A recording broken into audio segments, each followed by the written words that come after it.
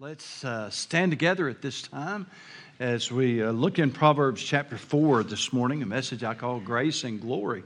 Proverbs chapter 4 and verse 7, wisdom is the principal thing, therefore get wisdom. And in all you're getting, get understanding. Exalt her, and she will promote you. She will bring you honor when you embrace her. She will place on your head an ornament of grace, a crown of glory. She will deliver to you grace and glory. And may God bless the reading of His Word today is my prayer. You may be seated. We are in the midst of a series in the book of Proverbs. And in this portion of it, we are considering what God's wisdom has to say about the subject of human happiness. This began back in verse 13 of chapter 3, where the Bible says, "Happy is the man who finds wisdom, and the man who gains understanding." Repeated in verse 18, "She is a tree of life, that is wisdom to those who take hold of her, and happy are all who retain her." You'll remember that God is speaking this wisdom through the human personality and voice, if you will, of Solomon. We remember him and how he famously had an encounter with God as a very young man or young person and asked for wisdom, and God gave him that request, was pleased with it, and gave it to him. But in our text today, Solomon is also quoting from the words of his father, something his dad told him.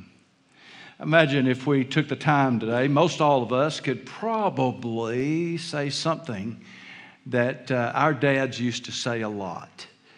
We could quote our fathers, even though we might be looking back over the pages of time, we could remember something that Dad used to say a lot. Well, this must have been one of those things, because Solomon is not a little boy, and his father David has been gone for a long time by the time he's writing this passage of Scripture. So he's looking back quite a ways. And we have to conclude then that his words are words that he heard from his father, something his dad would say to him again and again and again. And we know this from verse 1. "Hear, my children, the instruction of a father, and give attention to know understanding. For I give you good doctrine. Do not forsake my law. When I was my father's son, tender and the only one in the sight of my mother." I had to grin at that one. How many of you this morning know that you were your mama's favorite? Yeah, I was the only one in the sight of my mother. He also taught me and said to me. And the remainder of the verses that we'll consider out of Proverbs chapter 4 are actually the words of Solomon's father, a man we know well. It was none other than King David. We know his mother well. She was Bathsheba, David and Bathsheba. And in spite of this passage that tells us that where Solomon said, "I was the only one of my mother in the sight of my mother," we know that according to 1 Chronicles 3 and 5, that David and Bathsheba actually had at least 4 sons together. No mention is made in Scripture of any daughters, and we aren't sure whether one of these boys might have been the child who died under God's judgment because of the way their relationship began with the sin of adultery, with the murder of Bathsheba's first husband, Uriah, to try to cover up the fact that he had committed adultery with her and that the child that she was pregnant with was not his. And as a result of that terrible time of sin, then the Bible tells us that their child died.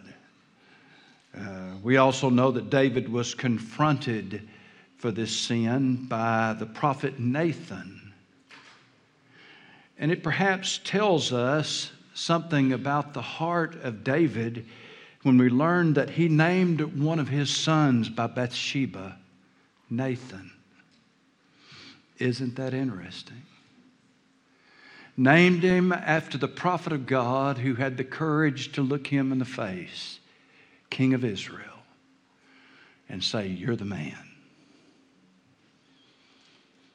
David repented, and in the midst of his chastening, he cried out to God for forgiveness. And if you want to read his prayer for forgiveness, check out Psalm 51. And God did forgive him, although the consequences of what he did would be something that he lived out literally. David, I'm talking about, literally lived out for the rest of his life. Now, it's often said that experience is the best teacher. I'm not sure about that. But I would almost certainly say to you this morning that experience is the harshest teacher. In fact, that is so true to us that we add another parable to that when we say, well, I learned that the hard way.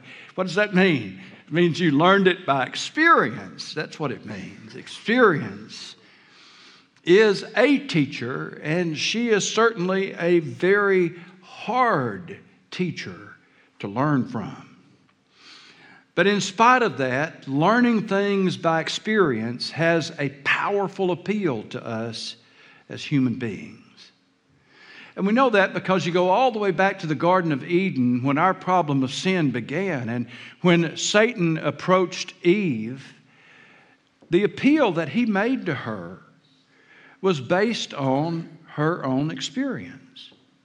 Did God really say this is bad for you? Well, God's just holding out for you. He knows holding out on you. He knows if you eat of that tree, then you're going to know good and evil. You'll be like him. What was he's saying to her? You need to try this for yourself. How do you know that it's bad? How do you know that it's wrong? How do you know that it's going to kill you until you try it? Try it for yourself.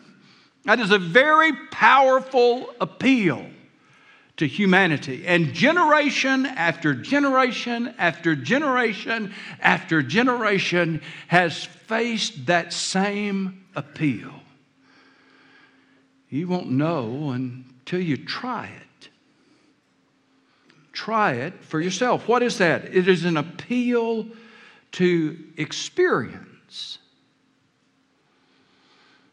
Well, David is speaking from his own experience with that in this passage.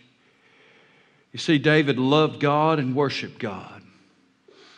And we know how much he loved God and how much he worshiped God. All you have to do is read his songs, song after song after song.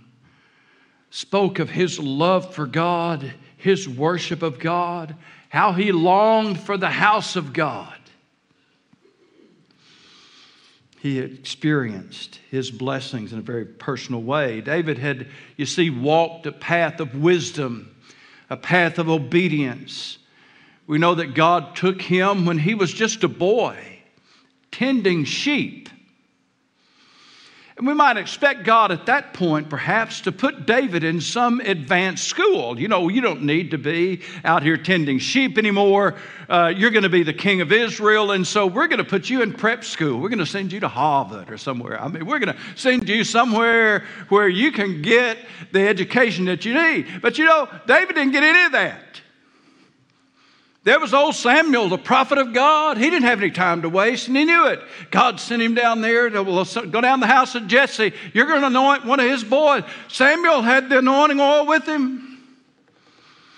He looked at all of Jesse's sons, and he said, don't you have any more? Well, there's one out there. I didn't even bother to call him. He's just a boy. He's tending sheep. Bring him in. Sure enough, you know the story. David was the one. And he was anointed king of Israel on the spot as a boy. And now he's the king. Let's just say they didn't know anything about a peaceful transition of power back in those days. That was, you see, somebody else was the king, and he was a madman. Saul, driven mad because the anointing of God had left him. And he was trying to lead God's people all on his own. And he would hear the exploits of David as David would advance in life, as he was following God, and he would be blessed and blessed and blessed. His victory over Goliath is something we still sing songs about today.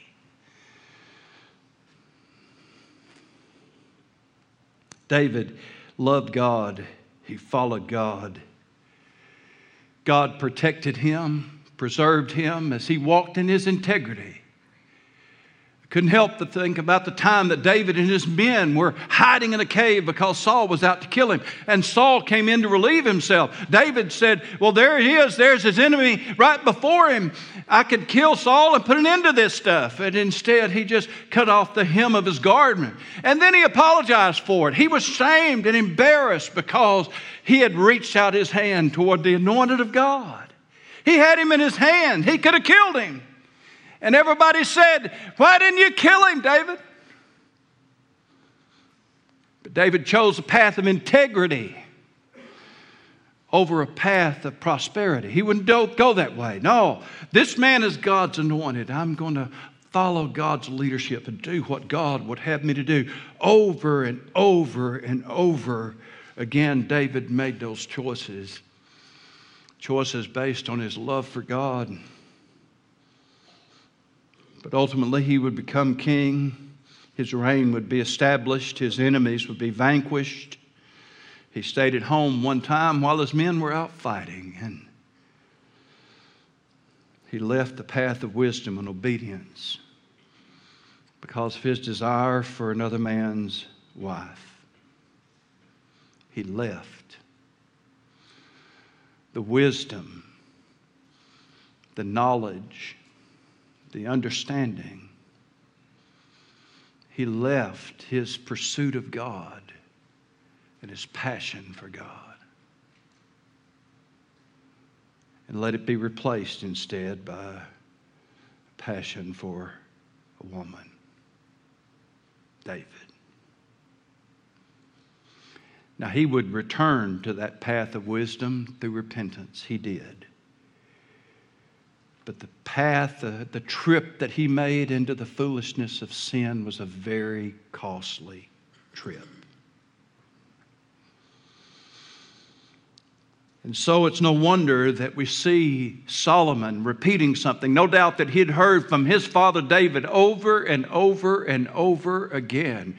You get wisdom. You get understanding. Wisdom is the principal thing. Wisdom is the most important thing. You get this of all things. You get it. Hold on to it. You see, David knew how vital it was to avoid the pull of sin and the temptation that would come to experience it for themselves. We might think that we could make a trip like this. It wouldn't cost us much, but true believers in Christ always regret the trip that they take away from God's wisdom and into sin. True believers always regret it.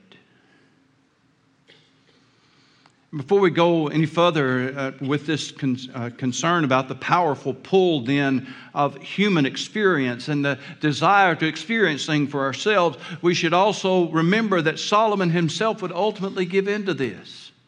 And he even wrote a book describing what he was doing. Ecclesiastes chapter 1 and verse 17.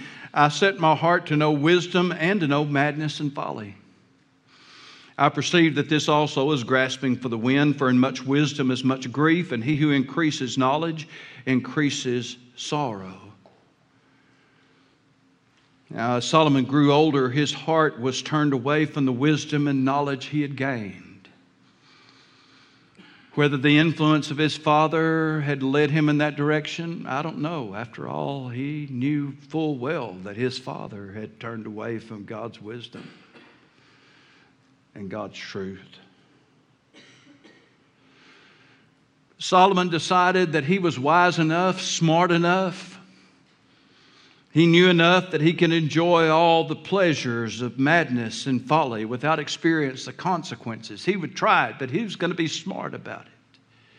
And he felt like he could be. He'd be wise. He had unlimited resources at his disposal. But instead of the thrills and the pleasure, Solomon found grief and sorrow. So that his efforts then, not only to gain in the understanding of God and God's wisdom, but also to know foolishness and to know sinfulness and folly. He found that knowing those things brought him grief and sorrow. What a powerful expression that is. He said it's like grasping for wind. I won't make you do something foolish like I just did. What do you do when you grab a big old handful of air? There's nothing there. And so his journey into not only having God's wisdom, God's truth, which he had had from his childhood up, but then to turn from that. And in that wisdom, I'll be smart about it. I'm going to be intelligent about it, but I'm going to experience all that the other side has too.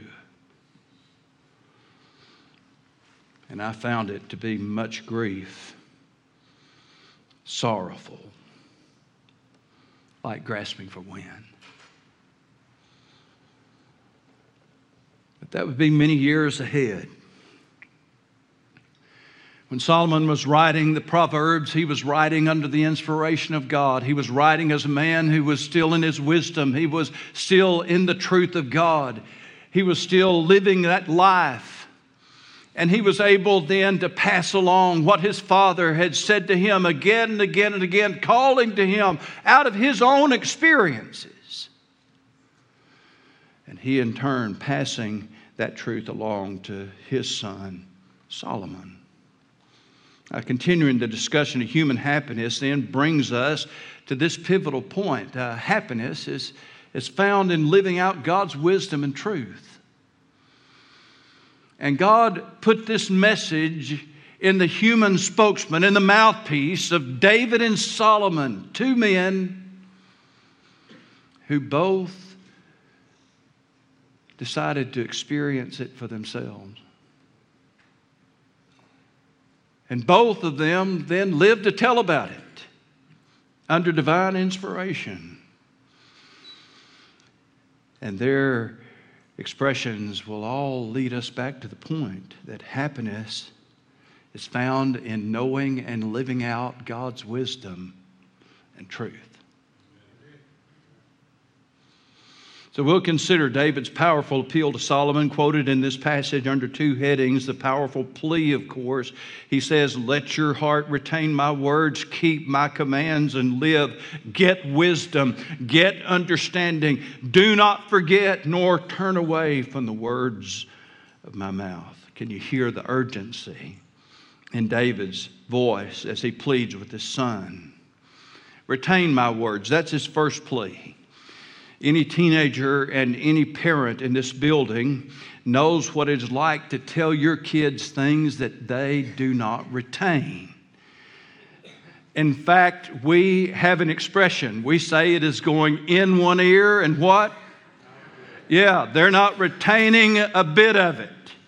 And the fact that they might be looking at you and nodding their head doesn't mean a thing. I mean, that means you can hear without retaining. I can force a child to look at me while I'm talking to them, but that's no guarantee that there's going to be any retaining of that information. There was also the plea then to keep it. This is a simple expression: do what I'm telling you to do. Now, it's something if they remember what you tell them. But it still doesn't mean they're going to do it. And so David will go on. He will repeat it in the negative. Do not forget, he says. Do not turn away. And the instructions are significant. Solomon needed to get wisdom and understanding. One translation has this as shrewdness and insight. This is a different word than we find often for wisdom in the book of Proverbs. You see, the task that was going to be ahead for Solomon would be the task of leading a great nation. And he was going to need all of his intellectual faculties running at full speed in order to lead that nation. He needed it all. He needed insight. He needed understanding. He needed shrewdness. He needed it all. He needed to be quick on his feet and be able to think fast on his feet, because that's what it takes to lead a great nation. And even more, that would have to be empowered by the Spirit of God. And the thing is, Solomon was going to get all of those things. David would sum it all by saying, this is your life and you'll live. If you do this, you'll live. David well knew what it was like to serve as king and know that there were a lot of people who were out to get him. And he lived his life in constant peril, and Solomon would too.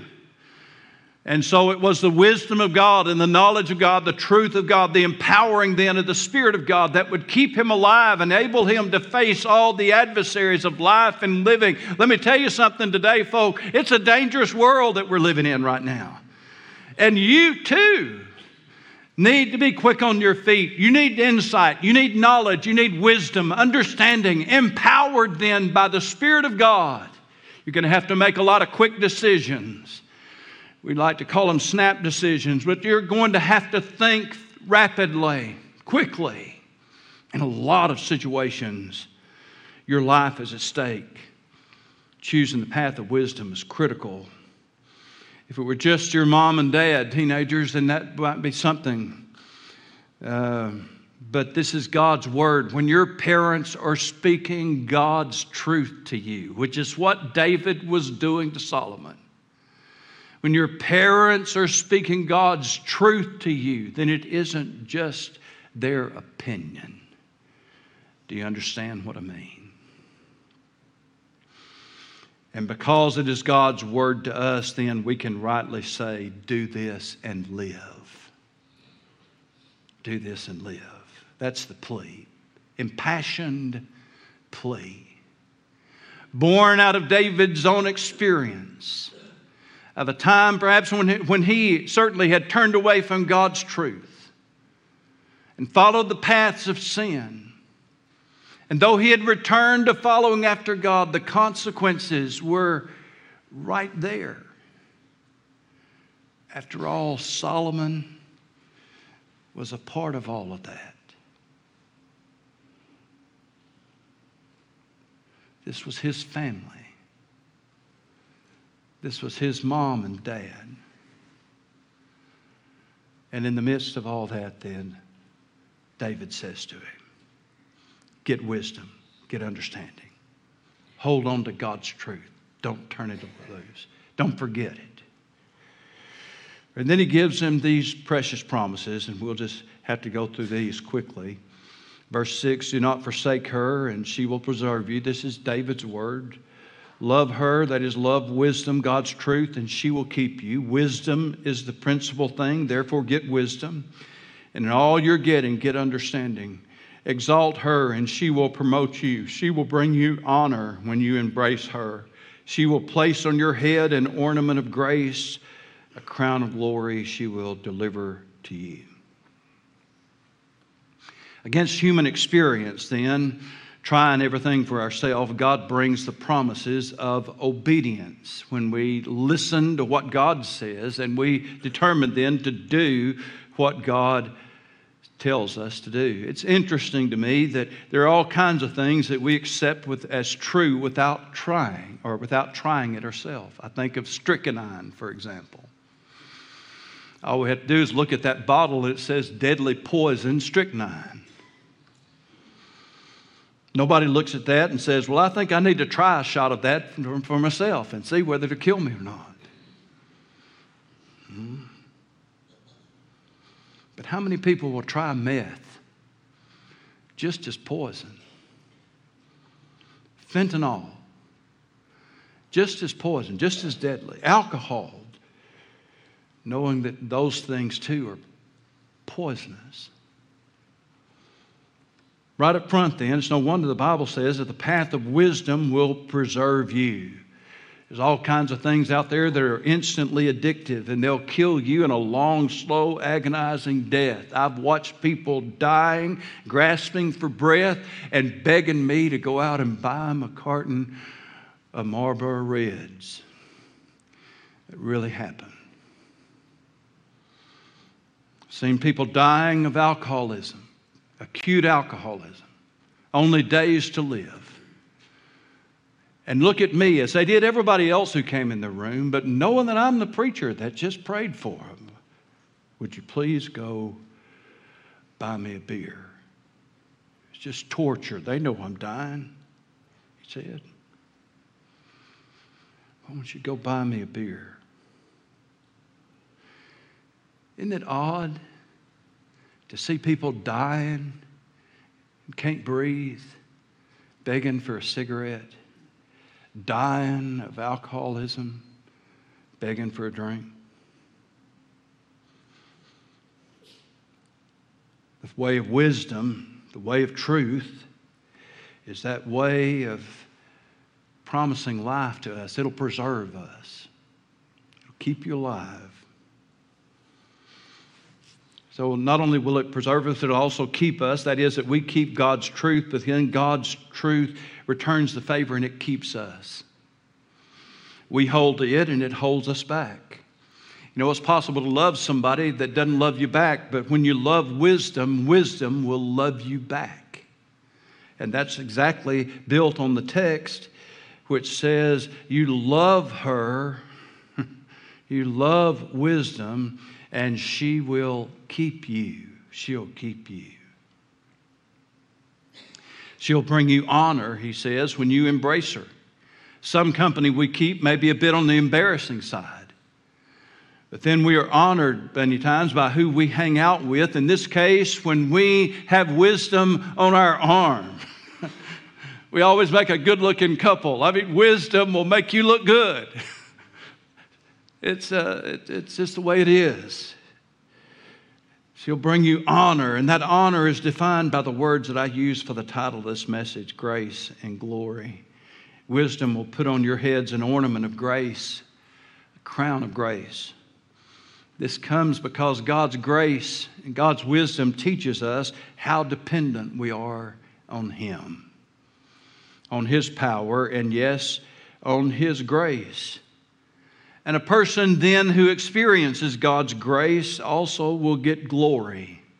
Sadly, it's possible to have glory without grace. They become that person that might look at all of their accomplishments and all their achievements and say, well, I thank myself. I did it all. It's all me. I don't thank anybody. I don't give glory to anybody. You see, it's possible to have glory without grace. But for the believer in Christ, following God's wisdom, yes, God can give us glory. And when He does, what do? We give it all back to Him and say, to God be the glory, great things He's done.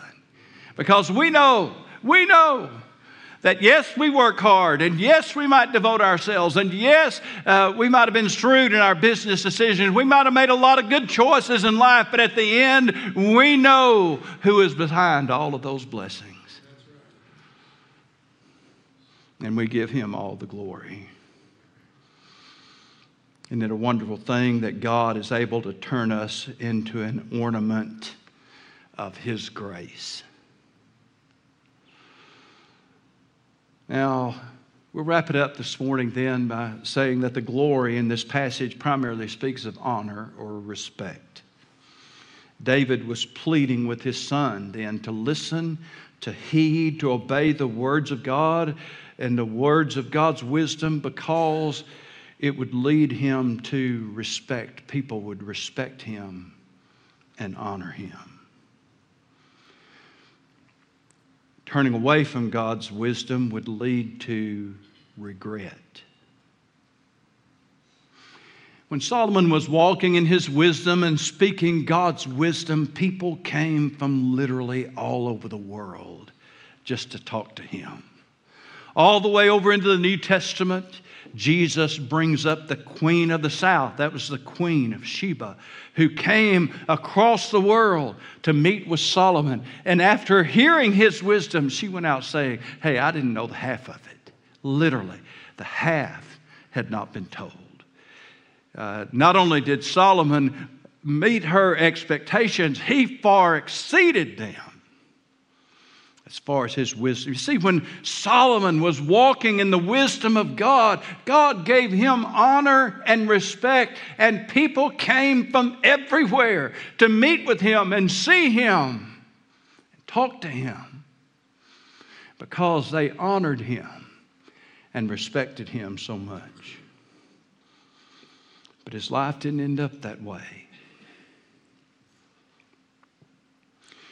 And so he places before us then the opportunity of following a way that would lead to respect and honor, or a way that will lead to regret, inevitable regret, grace and glory, or guilt and shame. And you see, part of what makes us happy then is that knowledge that we are honored and respected. It's not something we claim for ourselves, because we're not going to exalt ourselves in pride. It's just something that happens. God can bring grace to your life, and because of that, He can also bring glory to your life. And I guarantee you one thing. If you've got kids, not everybody does, but if you've got kids, then you know how valuable it is to hear your kids say, I love my dad. I love my mom. My mom was a good mom. My dad is a good dad. They taught me well. I'd rather hear that than anything except for one thing, which is, well done, thou good and faithful servant. Honored and respected. Matthew chapter 1 and verse 6 is recording the lineage of Jesus Christ. And there in the lineage of Christ, it tells us this: David fathered Solomon by the wife of Uriah. Yeah. Was the Holy Spirit rubbing His nose in that a little bit? No, I don't think so. If that was going to be done, that would have been done long ago. After all, David had pronounced his own death sentence. When Nathan confronted him and told him the story about the wealthy man who had all those sheep and he stole another man's sheep, and he said, you bring that man, he'll surely be put to death. He'll restore tenfold. David had pronounced his own death sentence. If God wanted to put him down in that, He would have done it then. So why in Matthew 1 and 6 does it say that David fathered Solomon? Not by Bathsheba, but by the wife of Uriah. Because it's a simple fact. It's a simple fact. Solomon knew it. We know it. All of Israel knew it. It was something, you see, that had been done and it can't be undone. It was done, can't be undone. It's kind of things that happen when we turn away from God's wisdom, and that walking wisdom and living it out of God's wisdom, and instead turn toward a path of sin. Things happen. And though our God, thankfully, is a forgiving God and a merciful God, and yes, He is, and God can restore us, and yes, He does, and God can bring beauty out of ashes, yes, He promises to do that, one of His greatest promises. Though God promises that He will restore to us the years that the locusts have eaten, another great promise that God gives to those who return to Him. Still, David fathered Solomon by the wife of Uriah. Bathsheba is often mentioned as one of very few women who are mentioned in the lineage of Christ. Let's just notice her name is not there. David fathered Solomon. by the wife of Uriah. It's respect or regret. Respect. Grace and glory or regret. Close out this morning with the words of an old hymn, as I like to do a lot. 'Tis so sweet to trust in Jesus, just to take Him at His word, just in simple faith to trust Him, just to say, no, thus saith the Lord. Jesus, Jesus, how I trust Him, how I've proved Him o'er and o'er. Jesus, Jesus, precious Jesus, oh, for grace to trust Him more. Grace and glory. Let's stand together, please.